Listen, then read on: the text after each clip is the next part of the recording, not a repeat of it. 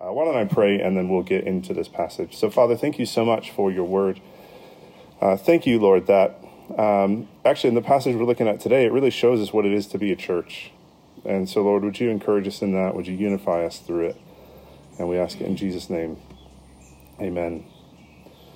Well, when Emmy and I came to meet you guys so not this past January, but it was January before, we had a sort of day after, the Monday after the Sunday that we were with all of you guys. We went for a little walk around Echo Park Lake because we heard, hey, that's a cool place to go for a walk. So we did. And we were really impressed by something. At the time, there were only maybe 10 tents set up near the playground area. And we were like, how cool of a community is this? How unified of a community is this? That there's like some people that are living in a tent there, and then families are bringing their children, and they're on the playground, and then there's some people getting some food over there, and everyone's just kind of hanging out together. Now, how naive were we? Because we come back about 8 months later in August, and 10 tents had turned into 100. And that whole community had changed and transformed. And what we thought was a place of unity actually had become, I don't know if it was then, but it had become in those 8 months, something that actually has divided the community. And so back in December, there was an article in Los Angeles Magazine called The Homeless Republic of Echo Park. And in it, it talked about 2 ways this tent city is dividing the community. So I'm not making a comment on whether or not I agree they should be there or not. That's not what my goal here. What I want us to see is actually that something that set out to be a place of unity ends up bringing division.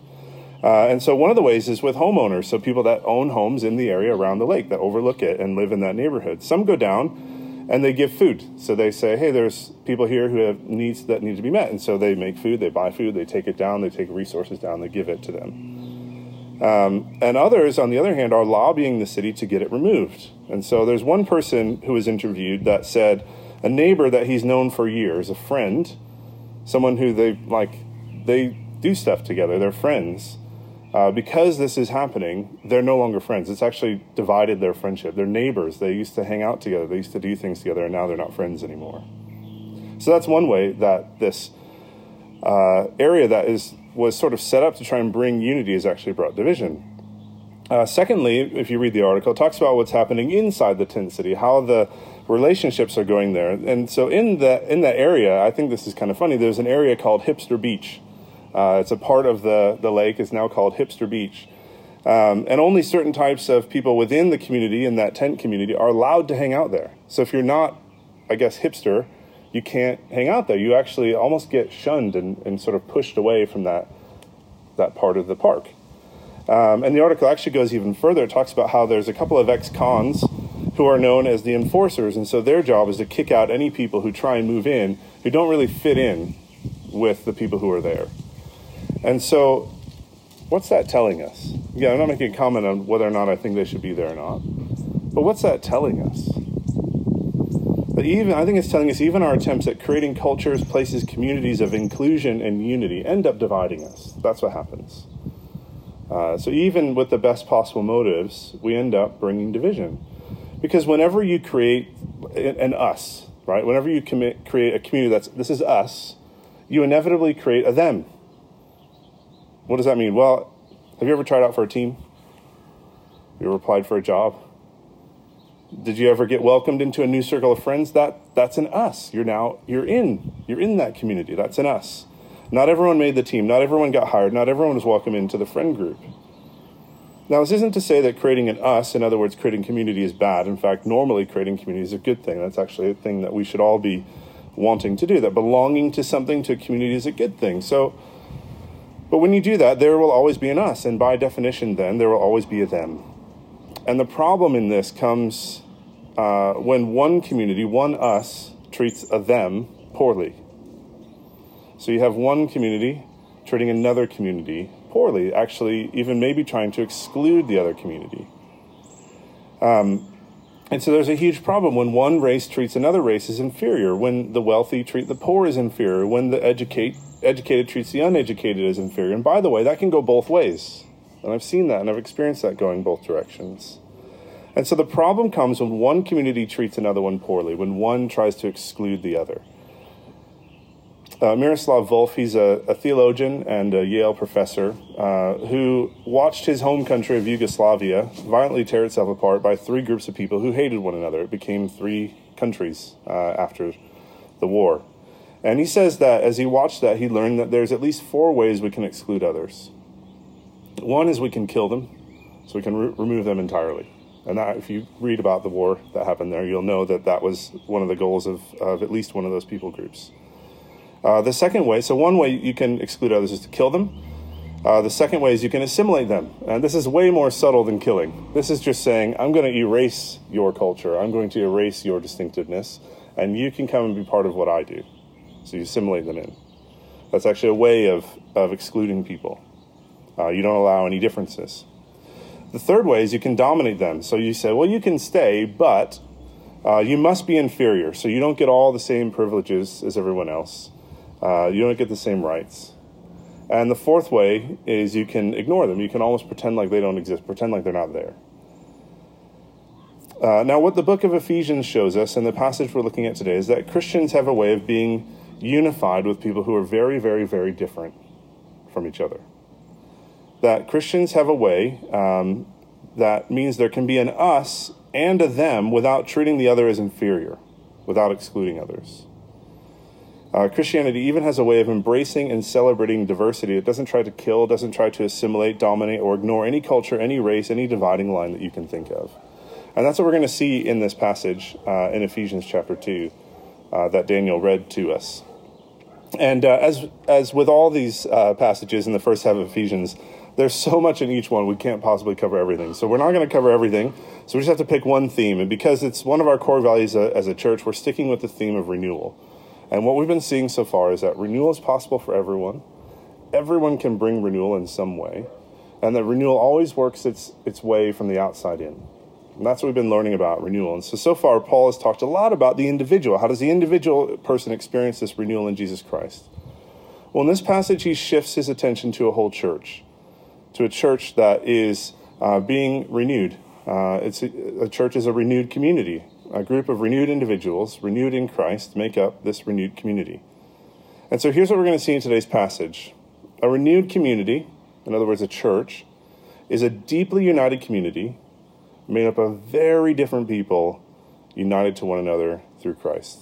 Now, those are our 3 points. I'll come back to them as we go, but those are our 3 points. So first, a renewed community is a deeply united community. Now, if you jump to the last paragraph in our passage, you'll see this deeply unified community described. And it actually uses 3 images. It uses a country, a family, and a building. And the kind of building specifically is a temple. And each of these images is a way of describing a Christian church. So let's look at them. The first one there is a country. Look again at the start of verse 19. It says, consequently, you are no longer foreigners and strangers, but fellow citizens with God's people. Just talking about a country. Now, I brought with me today my passport. If you want to look at the picture later, it's fine. I do look somewhat like I should be in... Oh, no, it's a different picture. Never mind. My old one, I looked like I should be in prison. This one is all right. I think most of you know that I lived in England for 7 years, and what this passport tells you, even though it's kind of rubbed off the front, is that I'm a citizen of the United States of America, which means I have complete and full access to all the rights and privileges that any other U.S. citizen has. And in fact, when I'd come back to visit, when we were living overseas, pretty much every time we came through, as the border agent stamped my passport and handed it back, they'd say, "Welcome home," which was nice. You know, they're saying, this is your home. This is where you belong. You have all the rights of being here. I didn't receive the same treatment every time I arrived back in England, however. Every time I arrived back in England, I had to pull out this card, which is my resident permit. That's a pretty bad picture. I'd pull out this card, and this card basically says that I have the right to be there. So I can enter. They can't stop me from entering the country. I have the right to be there. But I have to carry this card with me. And this card basically says that I have the right to be there, I have the right to live there, but it very clearly states on the front that I'm not a citizen. It's a resident permit, not a citizenship permit. And it even says on the front, restricted work. That I can't actually do everything that any person who lives there can do. I can actually only do a certain job. Emmy's I brought as well. Hers is really funny. It says restricted work, no doctor or dentist training. So She's only allowed to do anything but train as a doctor or dentist, apparently. And then on the back, it even says more. It says, no public funds. So what it means is I can be in that place, I can live there, but I don't have all the rights. I don't have everything that a citizen has. And so I wasn't a citizen, I was a foreigner, I was a stranger, and I was treated that way every time I entered the country. Now, what this text is saying in verse 19 is that someone who is a Christian is at home in the church. The church is their home. And so what it's saying is that the Christian has all the rights of being a citizen of heaven, and so therefore the church is their home while here on earth. You could almost think of it like an embassy or a consulate, that when you enter onto that property, you're in your home. That's your home country. And so the church is your home here on earth. In fact, we learn in Philippians that when someone becomes a Christian, yes, they remain a citizen of their earthly country, but that citizenship becomes secondary. The Christian's primary citizenship, it says, is in heaven. That's your home country. And so not only is the church our home country, but it goes on in verse 19 to say that you're members of God's household. That's the next thing it says, which is another way of saying that a Christian is part of God's family. And so in the church, we're not just acquaintances. We're not even just friends. Friendship isn't strong enough to describe it. We're God's family. And the Bible uses this metaphor all the time to describe a church. And why is that? Well, back in verse 18, it says that God is our Father. And so we're a family because we all have the same Father. But also, if you remember back in chapter 1, it says that God the Father adopted us. And so we're fellow citizens, and we're brothers and sisters with the same Father. Then thirdly, it says that a church, a renewed community, is like a building. And not just any building. Look at verse 21. It says, we're like a building that is joined together and rises to become a holy temple in the Lord. Now, the image here is that we're like building blocks, one placed on top of the other. Each one is integral to the whole. And so you take one out and it starts to crumble. That's the picture that Paul's trying to bring up in your mind when he says this. And the thing I want you to notice about all three of these metaphors is that they get more and more personal as you go. None of them is enough on their own to give you the whole picture of what a church is. It's not enough to say only that a church is a country. Because if you say that, it only thinks about your rights. And it's not enough to say that a church is only like a family, because if you say that, then it only thinks about your relationships. And it's not enough to say a church is like a building or a temple either. You need all three to get the full picture. And notice the picture that it paints for us. Each metaphor shows us that renewal comes from the outside in, because each metaphor moves closer and closer into a person from the outside in. In other words, look at how the church relates to God. A king lives in the same country with his citizens, but a father lives in the same house with his children. And here's where this metaphor really shines and shows how renewal works from the outside in. When this passage says that we are being built as God's temple, what that's really saying is that we are being built to be the place where God himself dwells. And so a king lives in his country, a father lives in his house, and a God lives inside of his temple. And he says the church is his temple, being built together, rising up like a temple.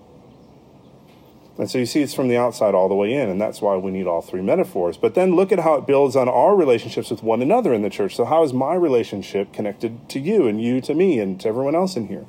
Well, look how it builds there too. In a country, I'm connected to all my neighbors through my citizenship, right? We all live under the same constitution, celebrate the same holidays, and in very, very, very, very broad strokes, we have the same values. So there's a social connection. In a family, it's tighter. In a family, I'm connected to my brothers and sisters through blood or through adoption. But in a building, the bricks are cemented together, and that's about as close as you can get. They're actually physically joined together.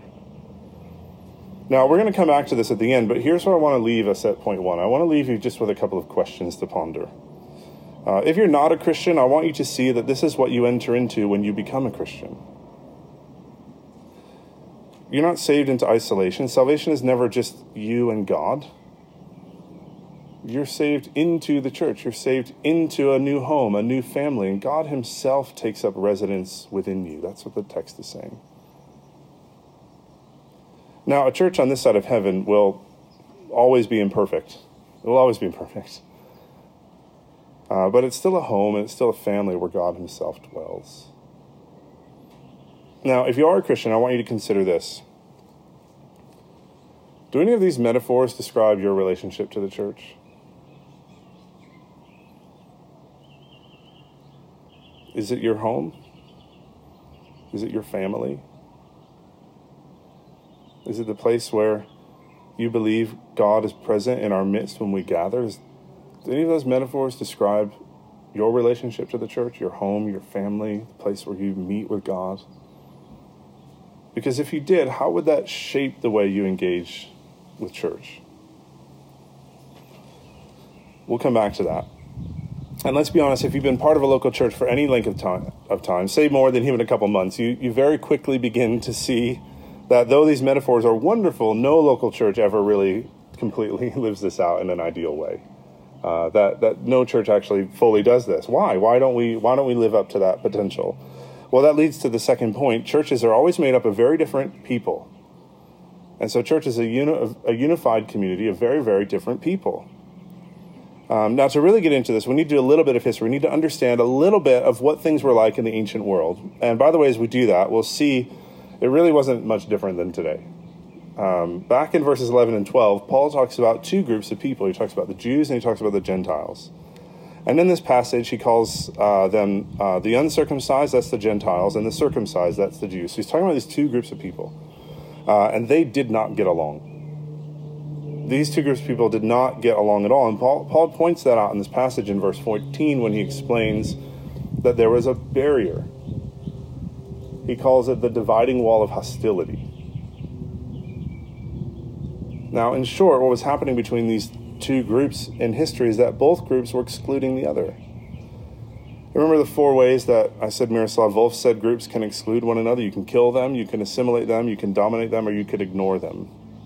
And if you read any ancient history from this time, you don't have to read the Bible to find this, any ancient history from this time, you'll see that both groups at different times were doing one or more of these four things to the other. And so these two groups hated each other. Do you see that in verse 12? It says the Gentiles were, look at this, excluded from citizenship in Israel and foreigners to the covenants of the promise, without hope and without God in the world. And so the Jews were excluding the Gentiles. There was no way of making the two groups one. And we know from history that the Gentiles were known for killing the Jews. They took over their land. They tried to assimilate them or dominate them. And so to the Jews, the Gentiles were always inferior, always excluded. And to the Gentiles, the Jews were always inferior, always excluded. They're always coming up with different ways to exclude the other people. It was an us, them. And that's precisely what Paul is addressing in this passage. Now, that's really not that different to today, is it? In fact, it seems that every day there are more and more dividing walls of hostility being built. Conservative, liberal. White, black. Rich, poor. Uneducated, educated. Woke, unwoke. Old, young. Historic faith, deconstructed faith, right? We're constantly coming up with ways of dividing ourselves. It's almost impossible to keep up with the ways because we continue to find more.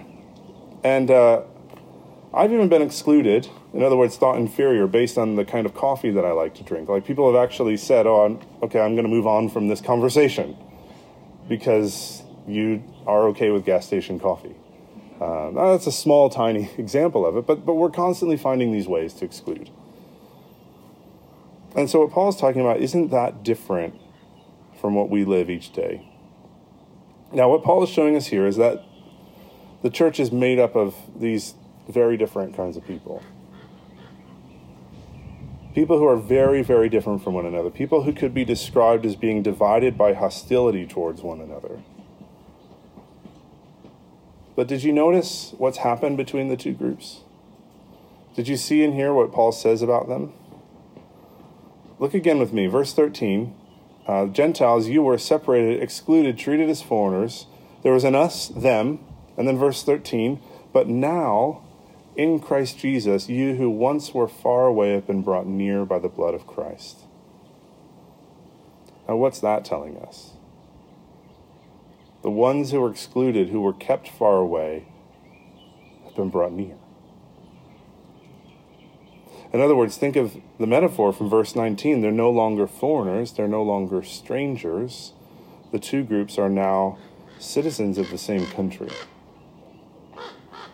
And look what else happened between these two groups. Verse 14, for he himself is our peace, who has made the two groups one. And so they're no longer two groups, they're one group. There's no more us and them. Again, keep in mind the metaphors from verse 19. The two have become like one family. Well, there's more. Keep reading verse 14. And has destroyed the barrier, the dividing wall of hostility. And so now it's as if God is tearing down the dividing walls and using the bricks from the dividing wall to build a unified building where he can dwell, a temple. And so our understanding of a renewed community of a church is getting more and more filled here as we go.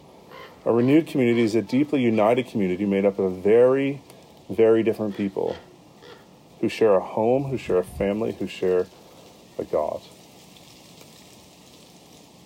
Now, what does that mean practically? Let me get really practical with it. Well, first it means that people who outside the church, if they weren't Christians, that you would be friends inside the church. So people who outside the church, like you'd never be friends ever. Like there's no reason for you to even know each other.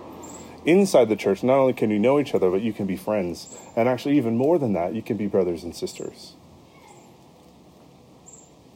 That's what this text is telling us. Is that you can actually be brother and sister with people who are very, very, very different from you. And what does that look like? Well, it looks like what friendship looks like. What do you do with your friends? You have meals together. What do you do with your friends? You hang out together. What do you do with your friends? You serve each other, right? Someone needs help moving and you go and help them move. What else do you do with your friends? It means you show them hospitality. You have them in your home. You take them to your favorite restaurant. It means you pray for them. It means taking them a meal when they're in crisis. It means dropping by just to say hello. It means asking them for advice. People who are very different from you, you can do that. And so it means all the things that it means for friendship with people who look like you, who talk like you, who think like you, are actually applied to people who are very, very different from you. And that's what happens inside the church.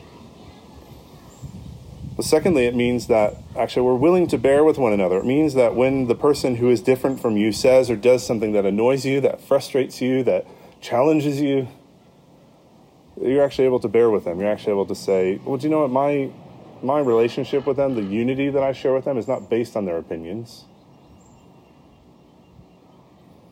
It's not based on whether or not I even like them. It's based on something deeper than that. I'm committed to them like I'm committed to a family member. And then thirdly, it means you don't let preferences become the marker of whether or not our church is healthy. And so, for example, music style is not a marker of a healthy church. You don't know if a church is good or not by the kind of music they have. That's just not how it works. Or the preaching, or the welcome ministry, or whatever it is. You see, what makes a healthy church is not if you like the music or not. What makes a healthy church, what tells you something is healthy, is when there are people who are very, very different from each other who love each other. That's how you know if a church is healthy. And if that's going on, when your friends come, that, by the way, is what will bring them back. Not if they like the music, not if they like the preaching, but if they felt loved by someone who was really different from them. They can sense a unity amongst people who are very, very different from each other. So how do we get there? What's at the heart of that? How are the far brought near? How are the two made one? So much so that they'd be willing to serve and love someone very, very, very different from them. Well, that's our third point. A renewed community is a deeply unified community made up of very different people who are, thirdly, united to one another through Christ. Now, notice what the passage says. Well, actually, first, notice what it does not say. Okay, it does not say they found some common ground and they made a gate in the wall that was dividing them, and they're like, hey, you can come over here sometimes and I'll go over there sometimes, and we'll just kind of do that. That's not what it says. It does not say the two groups erased one another's culture to become one. It doesn't say that, there's no more distinctiveness between these people. It actually doesn't say that either of the two groups did anything to end the hostility. Notice what it says, verse 13. But now in Christ Jesus, you who once were far away have been brought near by the blood of Christ. For he himself is our peace, who has made the two groups one and has destroyed the barrier, the dividing wall of hostility. It says that Jesus Christ brought those who were far away near. It says that Jesus Christ destroyed the barrier. Jesus Christ destroyed the dividing wall of hostility. And remember what we've been saying, renewal is always from the outside in. And so how did he do that? Well, keep reading. There's a lot in verse 15, but he summarizes it in verse 16. How did he do it? Verse 16, in one body to reconcile both of them to God through the cross, by which he put to death their hostility. And did you notice what that says? Let me read it again. In one body to reconcile both of them to God through the cross, by which he put to death their hostility. So it says that both parties, both Jews and Gentiles, actually needed to be reconciled to God. Both parties. And in verse 17, it says that Jesus came to preach peace to both of them. And so here's what this is telling us. You see, we see ourselves as either superior or inferior to another group of people. But God sees everyone differently. Jesus preached peace to both, which means both groups were far away from God. And sure, it seems that one was closer to God than the other, but actually it says here that both needed to be reconciled to God. Both rejected God. Both groups, the Jews and the Gentiles, they both rejected God. And so both are lost. And so when it says that it was by the cross he put to death the hostility between the two parties, what that's saying is that before God, both groups are equal, the religious ones and the non-religious ones. Both needed saving. Now, do you remember the story of the prodigal son in Luke 15? A father has two sons. Remember this story? And one son rebels against the father. He takes his inheritance and he runs away and he squanders it and ends up destitute. He's got nothing. And he's like, even the pigs eat better than I'm eating in my father's farm. And so he decides that he's going to go back and try and at least become a servant there. But he has an older brother. And the older brother is the one he honors the father, right? He stays there. He does the work. He's the good son. The younger son, the one who squandered everything, comes back. And the father sees him out on the road. He runs and he reinstates him. He gives him a ring and a robe. And he says, "This is my son." And he throws him a party. And the other one, who was the obedient one, he leaves the party. So the party's going on. He leaves the party. The father was so generous to the younger brother. And what you find out in the end is that both sons are lost. It was obvious that the younger son was lost. It wasn't so obvious that the older son was lost, but what you find out when the father goes out to talk to the older son, that the older son was lost all along. You see, he was trying to earn the father's love. He was trying to please him so that the father would give him stuff. And the father comes and he's like, everything that I have is yours. And so both are lost. The younger one rebelled by being disobedient, and the older one, believe it or not, rebelled by being obedient. And what that story is meant to show is that we're all one son or the other. We've all rebelled. Some of us did it by disobedience.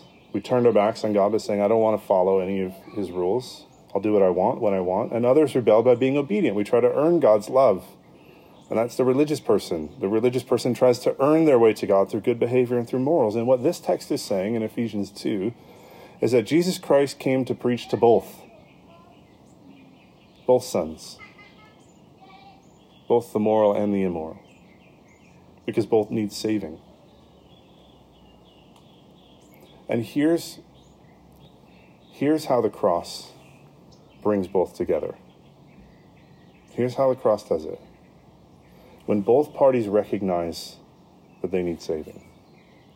When both parties recognize that they're broken, that they're lost. When both parties recognize they've rebelled against God and they need to be reconciled. That is what forms the basis. That is what says the dividing wall of hostility is brought down and the two can be brought together as one. Because both recognize their need for salvation, so both come to God in the same way. And so it's not as if one group is better because they follow the law or one group is better because they just kind of do what they want. So both need saving. And what Jesus Christ did at the cross is save both. That's why I can say that Jesus ended their hostility by the cross. Because both parties now can say this. They can say, what, you too? They can look at someone so utterly different from them and they can say, what, you too? Let me put it like this. Your enemy can become your friend through the cross. C.S. Lewis, in his book, The Four Loves, he describes friendship love like this. He says, friendship arises out of mere companionship when two or more of the companions discover that they have in common some insight or interest or even taste which the others do not share and which till that moment each believed to be his own unique treasure. And then listen to this. The typical expression of opening friendship would be something like, what? You too? I thought I was the only one. And what this text is saying is that every single sinner saved by grace through faith can say to every other sinner saved by grace through faith, no matter how very, very, very different they might be, they can say to each other, what, you too? And that's how the cross destroys the dividing wall of hostility. I can say it to someone of any race, any nationality, any socioeconomic status, any family situation. You name the dividing wall of hostility, and if another person has been saved by grace through faith in Christ, I can say, what, you too? And that person is my brother, that person is my sister. That's how Jesus Christ puts to death the hostility between very, very different people through the cross. Now, can I just get really practical about what all this means for us? I'm just going to do that very briefly. If you're not a Christian, I want to talk to you for just a minute. Jesus Christ came to make peace between you and God. That's the reason he came. And so do you feel like he's hostile towards you, or are you hostile towards him? Or do you feel like God's been giving you the cold shoulder, or maybe have you been giving God the cold shoulder? When Jesus Christ died on the cross, he took the hostility, he took the cold shoulder, so that if you put your faith in him, he'll reconcile you to God. Or as it says in verse 14, that through his blood, he'll bring you near to God. And so when you put your trust in Jesus Christ, he removes the hostility, he takes away the cold shoulder so that he can bring you near to God. And there's no other way to come to God except through faith in Jesus Christ and the cross of Jesus Christ. Now, if you're a Christian, I want to talk to you for just a minute, because here's what this passage is saying about the church. It's saying that the church is it's a gift to you. The church is a gift to you. It's not an annoyance. It's not a thing that you have to do. It's a gift to you. And think about it. You now have a home. You now have a family. You have a community in which God's very presence dwells. That when you're together, you actually can experience the presence of God as these different building blocks are brought together, like a temple. And so don't spurn that gift. Don't spurn that gift. Embrace it, love it, make it your home, make it your family. Care for it like you care for your own home. Invest in it like you invest in your own home. Treat the members of the church like family, because when we do that, it becomes more and more evident that God's presence is here. Do you see how that works? Well, not only is it a gift to us, but the church can be a gift for your friends. Invite them, welcome them, introduce them. I'm going to illustrate this with a story, and then I'll be done. The church can be a gift for your friends. When I was about 12 or 13 years old, our neighbors invited us to church. We were not a church-going family. We had Sunday morning was like sleep-in time and get ready for NFL games or whatever else was going to be on sports-wise that day. That's what Sundays were for us. We were not a church family. We had no interest at all. At least I didn't. But we had some neighbors down the street, and they were Christians. And they were actually helping start a new church in town, not unlike what we're doing here. And so they were part of a small group of people, maybe about 25 people, who were helping us start a new church in town. And one week they invited my mom and stepdad to come to church with them. Now, I can imagine that they did that with some nervousness I can imagine they did that with some fear and trepidation. I can imagine they did that with some worry that our family would say no, or that it would somehow create a strangeness in the relationship, and maybe like my parents wouldn't allow us to play with their kids or something. I can imagine they had all that going on inside of them. But none of that happened. Instead, my parents said yes, and we went. And that totally changed my life, changed my whole family's trajectory. Most of my immediate family became Christians. And like, if you really want to get sort of existential about it and connect it all together, I'm here today because of that invitation. Because our neighbors were like, hey, we're starting this church and wondering if you want to come. What were they doing when they did that? What were they doing? Were they doing anything extraordinary? Were they doing anything hard? No, they were just offering a gift, and it changed our lives completely for the better. Because we who were far away from God were then brought near. It gave us salvation. It gave us a purpose in life. It gave us friends who became a family. And I'm standing here because of that simple invitation. All because they said to my parents one day, hey, we're going to this new church that's getting started in town. Do you want to come? Can you do that? Can I do that? Yeah, we can do that. I think we can. And imagine the lives that can be changed as we do. Just who is far away from God in your life that needs to be brought near? Ask God to show you. And then ask them to church. Just ask them to come. Because you never know what God will do through a really, really simple invitation. And so this text opens all that up for us. The church is a gift to us from God. It gives us a home. It gives us a family. It's the place where his presence dwells. And it's a gift that we can share with other people. And so let's not spurn that gift, and let's not hoard it and keep it for ourselves. Let's pray. Our Father, we thank you so much for this passage. We thank you for how it really challenges us, for how it really pushes us to say we could be united with people who are very, very different from us. And so, Father, would you help us with that? We ask it in Jesus' name. Amen.